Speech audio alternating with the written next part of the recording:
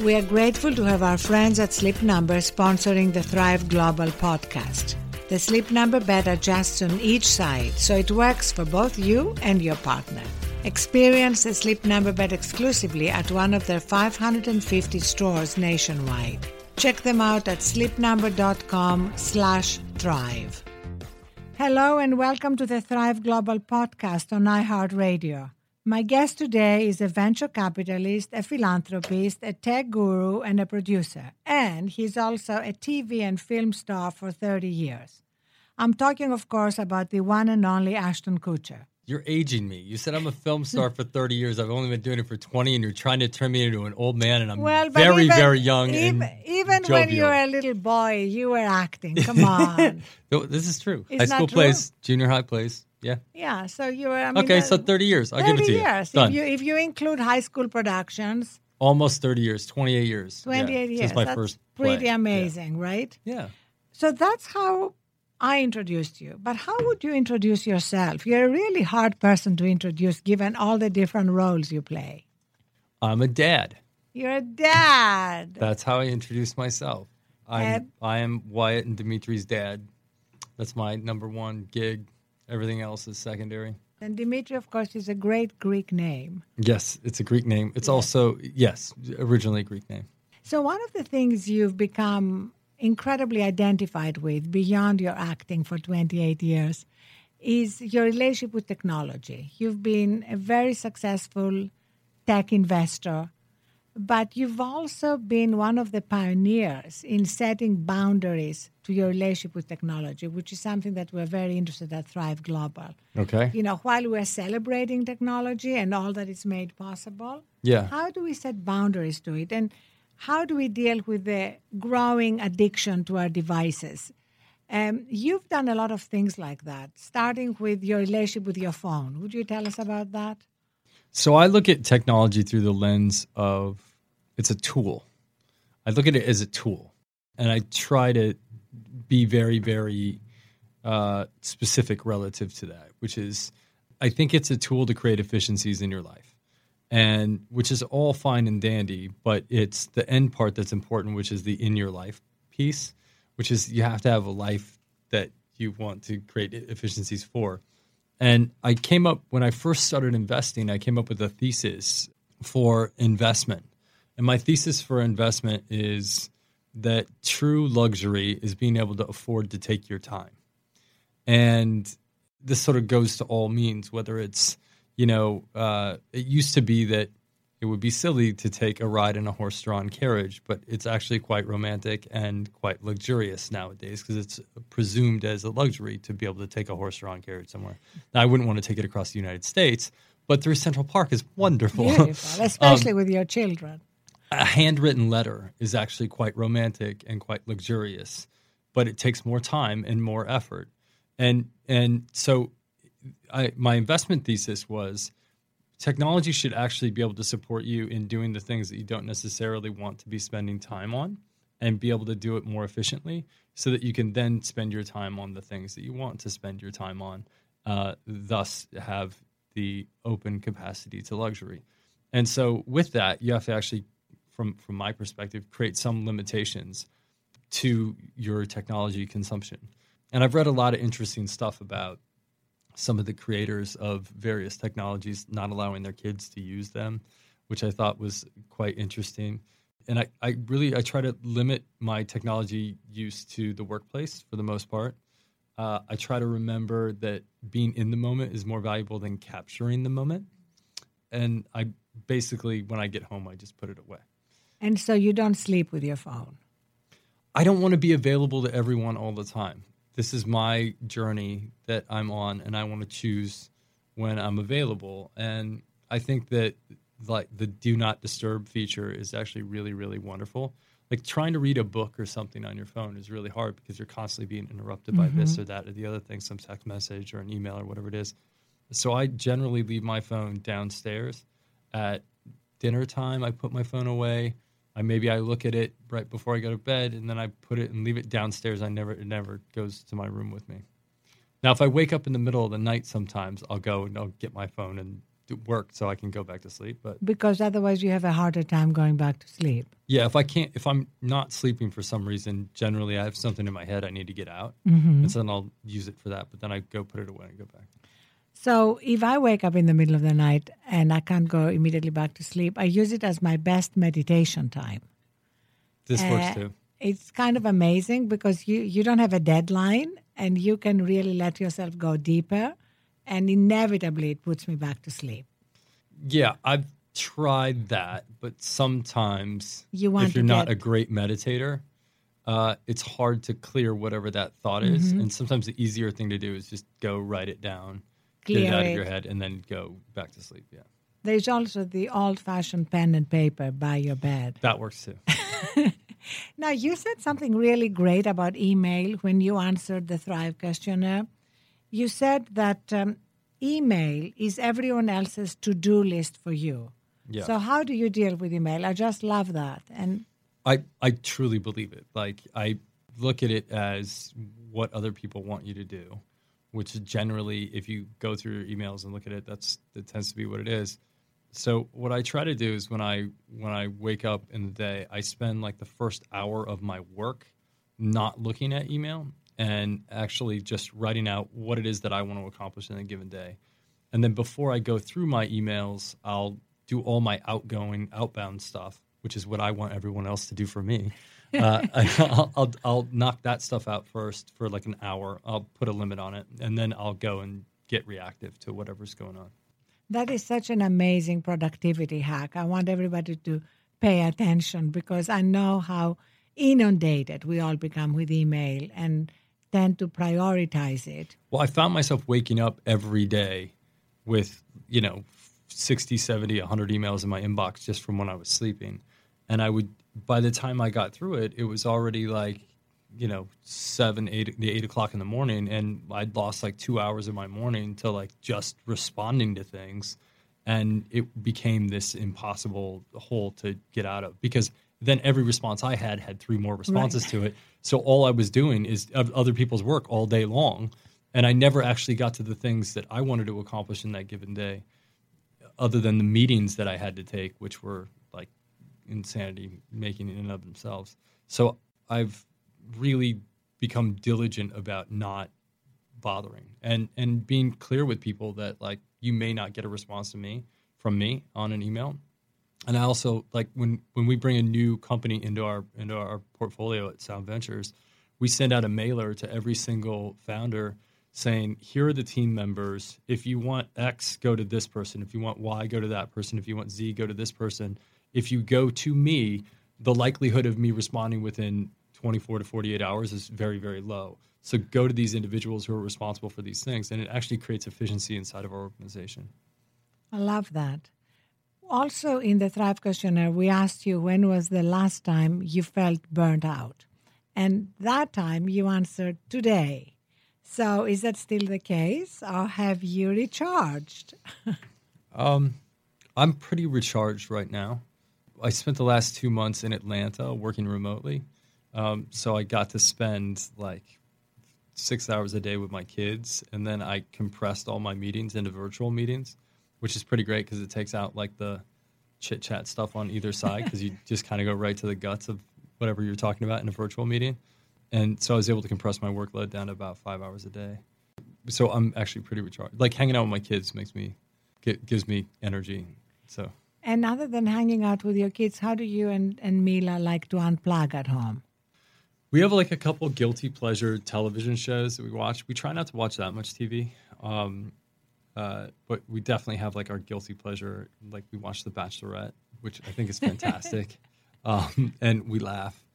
We tend to like spend a lot of time just the two of us talking and just hanging out, or we'll listen to a book together, which is sometimes fun. Like in the car, we kind of like, if it's just the two of us, we'll usually put on like a podcast or a book and just listen to it together, which is kind of great because once you share an experience with a book together, like every dinner party you have for like the next like 2 weeks ends up being a conversation about the nuances, especially if it's a great book. Like we read Sapiens together. We listened to it on Audible.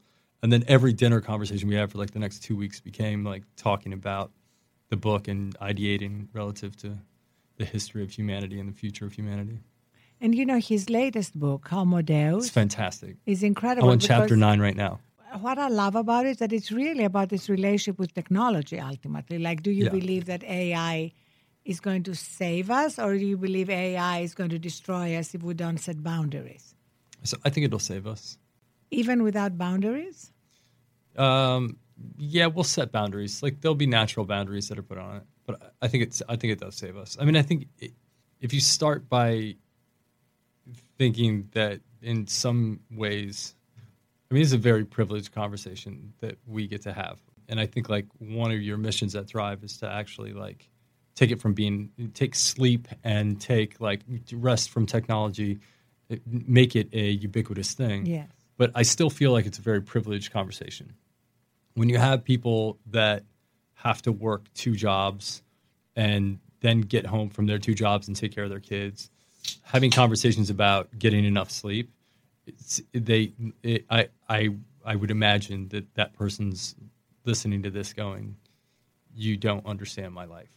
Actually, all the science, and I've talked to a lot of people like that who are struggling to put food on the table, what it shows is that you are more resilient and more effective the harder your life if you take time to recharge.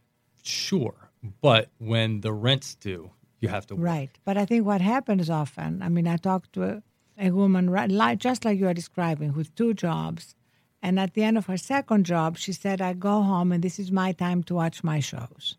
And she would spend like 4 hours watching her shows, fall asleep with the TV on, wake up by the TV, and that creates this vicious cycle that makes it harder. That may have been that person. I on the other side, had an Uber driver that fell asleep at a stoplight because he was working so hard, and I had a conversation with him about it. And then I spoke with some folks at Uber about like how do we work on this and make sure that these kinds of things aren't happening.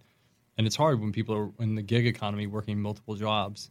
Like, how do you actually deal with that? And I think my point relative to this is I actually think that technology is going to be there to help a lot of these people when a lot of this work doesn't necessarily exist because technology has the capacity to do it.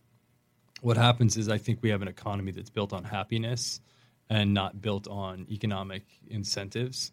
And I think that when the bots actually own the businesses, and the bots are in charge of other bots that are running the businesses, I think we get to start to rebuild an economy based on happiness where a lot of these things that we're talking about come into play. Yeah, it's happiness, it's also health, because the consequences of running on empty are immediately felt on our health. High blood pressure, more likely to overeat and get diabetes. So it's a really fascinating moment for us to look again at this delusion that in order to get stuff done, we have to be always on. So I had a wake-up moment when I was like 29, maybe 30 years old, where I was having dinner with Eric Schmidt, and it was like 9 o'clock at night or something. The dinner was wrapping up, and he was doing a bunch of texting. And I'm like, "What are you?" I'm like, "We're at dinner." Wait. And he's like, "Oh, I'm canceling my meetings in the morning." I'm like, "What? Really? It's like 9 o'clock." He's like, "Well, by the time I get home, it'll be 10. By the time I get to sleep, it'll be 10:30, and I won't get my 8 hours of sleep." And he was running Google at the time. And I was like, "What? Wait a second. You get 8 hours of sleep every night?" He's like, "Yes, I operate optimally at 8 hours of sleep. So I get 8 hours every night, and I'll cancel my meetings in the morning if I'm not going to get 8 hours." And I went, "You can do that?" And run Google. Like, I was shocked. And it was a wake up for me because I was probably operating on like 5-6 hours of sleep a night. And there was this sort of stoicism that came with like not sleeping and being tough. Like my stepdad used to tell me he only slept on Tuesdays. And so I had this like notion that not sleeping meant that you were more manly. And when Eric Schmidt told me this, I sort of had this like wake up call. It was like, I wonder how much sleep I function on well. And I actually realized it's 8 hours. And so now I make it a point. If I demand that I sleep 7 hours and sleep 8 if I can. But I also have babies at home, so that doesn't always work. But I have a window for sleeping that is 7 hours every night. And you know that you have the science behind you, because what all scientists agree is that unless you have a genetic mutation, and about 1.5% of the population does, and they can do great on 4 or 5 hours, the rest of us need 7 to 9 hours. And where we are in that spectrum is individual. But same as Eric Schmidt, Jeff Bezos wrote a piece for Thrive Global, and the headline was, "Why am I getting 8 hours of sleep a night is good for Amazon shareholders." I mean, it is. And if you're drinking, you might need more than that. So, if I'm drinking, I need 8. If I'm not drinking, I need 7. We are now going to take a quick break to share a sleep tip brought to you by our sponsor, Sleep Number, because a good sleep routine is the foundation for thriving. Today's sleep tip is to read before bed. But read something not on a screen and something that has nothing to do with work. Read a chapter from a classic novel, a poem, a story in a magazine, or a passage from a history book. Letting ourselves get drawn into a narrative helps us transition from our day-to-day projects and worries. In fact, studies have shown that reading for as few as 6 minutes releases stress and tension in our bodies. And stay tuned for my quick chat with Pete Bills, the Vice President of Sleep Science and Research at Sleep Number, at the end of this interview. We have to find out what you're addicted to. It seems like Coffee. Mila, coffee, Mila, and the kids. Fully addicted. 3 addictions. 3 full-blown addiction. I join you in the coffee addiction. Coffee's a big one. Yeah. That I try to I have to modulate my coffee intake because it gets a little aggressive sometimes. I find that as long as after 2 I move to decaf coffee, which I still, because I love the taste more than the caffeine. And so that's what works for me. But you can keep going. I probably 2 or 3 times a week, I'll do a 24-hour fast where I'm just having coffee and water. So I eat dinner the night before, and then I won't eat breakfast, won't eat lunch, and I'll just have coffee and water until dinner, and then I'll eat dinner probably 3 times a week. Yes, that's actually called intermittent fasting, right? And it's been proven to be very good for your health. Yeah, somebody told me that it was good for you, but I haven't really read up on the science of it. But it works for you. Yeah, I heard Cory Booker talking on the Tim Ferriss show about it. And I was like, oh, okay, that's good. So there's actually theory behind this. But I actually feel a ton better when I'm not eating sometimes. And you came to it on your own? Yeah, I came to it just because I get so excited about work that I forget to eat. And so I'm not really even making a conscious choice to fast necessarily. I just get so excited about whatever I'm doing that I forget to eat. I'm not hungry and I just don't eat. Life is pretty awesome. And when you just start taking in all the things that life has to offer, sometimes food becomes secondary to all the other things that you could be doing. And are you kind of very careful about what you feed them? Are you obsessed parents, making sure it's all healthy and organic? We actually, it's almost easier than buying baby food. We just got one of those Ninja blender things, and you just steam some frozen vegetables because apparently they pick frozen vegetables when they're ripe. So frozen vegetables oftentimes is better produce than the stuff that's actually out because it's actually picked when it's ripe and then flash frozen. And then when you thaw it, you just, boil it, steam it, and then put it in the blender, and then away you go. So the kids eat 100% organic. The food in our house is pretty much 100% organic. So organic food and no social media for the kids? It's 2.5. I don't. No. But I mean, they are not on your social media. Oh, we don't post them on social media. That's what I meant. Yes. No, I don't expect them to be on Instagram at 2.5. No, and I have conversations with people about this. I actually think that should be a choice. We have a private thing a private social network that we share stuff with our families so the grandparents can see the kids and stuff. But we don't share any photos of our kids publicly because we actually feel like being public is a personal choice. And a long time ago, 7 years ago, I was on a panel with Sean Parker, and he said, I believe in the future, privacy will be the new celebrity. And I took that to heart. My wife and I have chosen a career where we're in the public light, but my kids have not. And so I think they should have the right to choose that. And I actually don't think that they should have images of them as children that are out there that somebody could potentially blackmail them with or do whatever. It's their private life. It's not mine to give away. I actually love that. And it's connected to what we were saying earlier, that the more embedded you are in technology, like Sean Parker was the co-founder of Facebook, or you being an early investor in tech, the more careful you are about allowing technology to invade your life. Sean actually calls it, don't get high on your own supply. There you go. And putting your kids on social media is a little bit getting high on your own supply. Well, I also just think that your social profile is yours to create for yourself and not somebody else's to create for you. I firmly believe that as society continues to become more transparent and public, what you realize is that everybody makes mistakes and everybody screws up, and perfect people don't exist. And I think that more people continue to exercise judgment against other people, the more they'll fear judgment of themselves. Mm-hmm. And therefore, they'll become drastically risk-averse people who don't actually know how to go for it and try things because they're so worried about being judged. And I think that that's like the sort of toxic backside of social media. Yes, the other toxic backside is the endless comparisons, comparing somebody else's life to your life. In a sense, it's judgment. Yeah. So if you're looking at somebody else wondering if you're like them or not, you're in a sense judging them and therefore judging yourself. So you've been in the public eye for so many years now, but things have changed now that everybody has a camera and social media has created this giant market and incentive to tear down these walls of privacy. How do you find operating in that world? How has it changed? I share responsibility in the popularization of these networks and the popularization of this behavior. When I was in my 20s, I did a campaign for Nikon, and I'd never done a commercial campaign for a company before. Never really wanted to do it.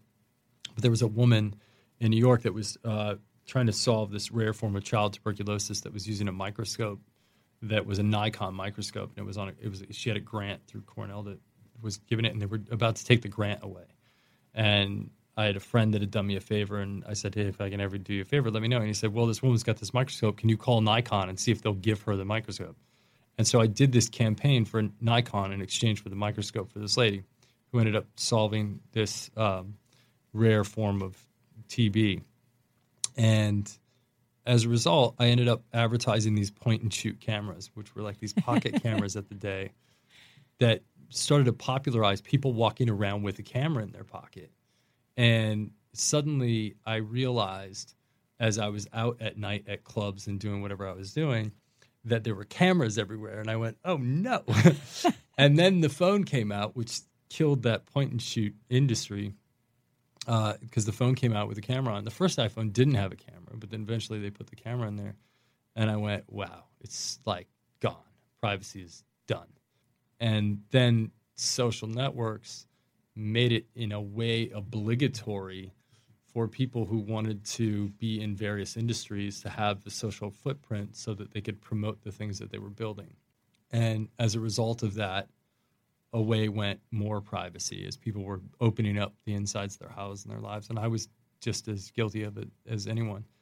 And at a certain point, I realized this doesn't yield positive returns.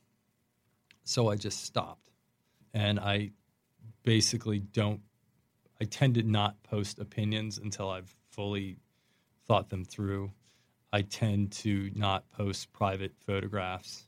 I tend to only post about relative work stuff that I think people will find interesting and or other op-eds or articles or things that other people have posted that I think are interesting and valuable, because I think privacy is important. And I think that I think human beings are fragile, and I think that our emotional state is fragile, and I think that ideas are very fragile, and if you launch them out into the cycle of judgment too soon, you get hurt, and I don't like getting hurt. But you do some great posting on politics, like after President Trump's first travel ban, you tweeted that your blood is boiling right now. Yeah. So how is that going? So that was one of the rare exceptions to my restraint. From my perspective, that travel ban was not appropriate. And having a wife who is came to the United States on refugee status from the Ukraine during the Cold War, where she's Jewish and her Jewish people were being oppressed drastically at that point in time in her country, and she came to the United States, and her family's amazing and huge contributors, and what she contributes to our country, I think, is outstanding. And I believe that we are a country of refugees in some way, shape, or form, or people who have come here looking for something better. And I understand the impetus of a travel ban, and I understand that security is paramount. And I understand that protecting the people that are here and protecting the beliefs of the people that are here is very important. But I think that there are better ways to do it. And I think right now this administration is in a very tough position where every day they have to make the better of probably two bad decisions. And I think that they didn't make the better of two bad decisions on that particular case. And I felt that it was necessary to vocalize that opinion. So I'd just like to end on something that I just found out about you recently, which is about your relationship with your brother, which I found incredibly moving. And even though I've known you for many years, I didn't know about your brother's history and that moment in your life when you almost wanted to kill yourself in order to make it possible for him to have a heart transplant. So since there are probably others like me who don't know about that story, would you tell us a little more about it and how your brother is doing now? Yeah. My brother is doing great now. He has two sons and is just an inspiring person. I had the great fortune to be born a twin where you don't realize that you never have like a personal identity that is self without having it be shared. So from everything in my entire life was shared, from my birthdays to holidays to my bedroom to everything, my clothes, it was ours. And so I grew up with the essence of ours for everything. And my brother was born with a mild form of cerebral palsy. So I always had this reflection of this other person that was also part of me that had to struggle in different ways to achieve the same things I was trying to achieve. And when we were, I think, 12, he had a cardiomyopathy, and which was a virus that attacked his heart, and basically went from being a normal kid to being a kid that was in the hospital having to have a heart transplant within days. And like as a kid, I was like, what can he have my heart? Like, is it possible? And then luckily he got a heart transplant and was the youngest person ever at the time to be put on an artificial heart, which was pretty crazy. And he's doing great. He's incredible. But he's a constant litmus for me that gives me a different level of understanding, I think, of the way things can be and the way things could be. And it makes me appreciate life every day in a different way, because I've known since I was a kid that it can be taken away for no reason at all, to just because of the circumstances of life. And so I think he's a huge motivator for me and one of my best friends. And Ashton, thank you so much for being a huge motivator for many of us and for being a real pioneer in speaking about these things and bringing compassion to what you're doing in your public life, and also boundaries to technology and teaching us all about that. Thank you. Cheers. Thank you. Thank you, Ashton Kutcher, for being our guest, and everybody for listening. Now we're going to take a minute to talk with Pete Bills, the Vice President of Sleep Science and Research at Sleep Number, about the link between sleep and performance and the science that connects them. Pete, grazing is a habit that people often think leads to eating less, And most people don't get the connection it has to poor sleep. So how does grazing affect our diet and our sleep? Well, ironically, grazing a lot of times is the result of poor sleep. The hormones that regulate how hungry we are and how satisfied we are with a meal don't work really well when you're tired, so you end up grazing. You end up eating a little bit more than you should. The tired brain is always hungry and never satisfied with a meal, so people start to graze. Two things are wrong with that. It's really hard to count calories when you're grazing all day. And the second thing is you end up grazing later in the night when you shouldn't, and this is where people then abandon their healthy eating habits and eat sugary, starchy, high-carbohydrate foods, which can interfere with sleep as well. And if you eat a big meal too close to bedtime, you could end up with acid reflux or heartburn, which really disrupts sleep. So again, balanced meal, make sure that you pay attention to what you eat and when you eat, and you'll do okay. Be sure to subscribe to the Thrive Global podcast with iHeartRadio on your favorite podcast app. And stay tuned to thriveglobal.com and iHeartRadio for updates on upcoming episodes. And in the meantime, go to thriveglobal.com for tips to start thriving today. We are grateful to have our friends at Sleep Number sponsoring the Thrive Global podcast. The Sleep Number bed adjusts on each side, so it works for both you and your partner. Experience the Sleep Number bed exclusively at one of their 550 stores nationwide. Check them out at sleepnumber.com/thrive.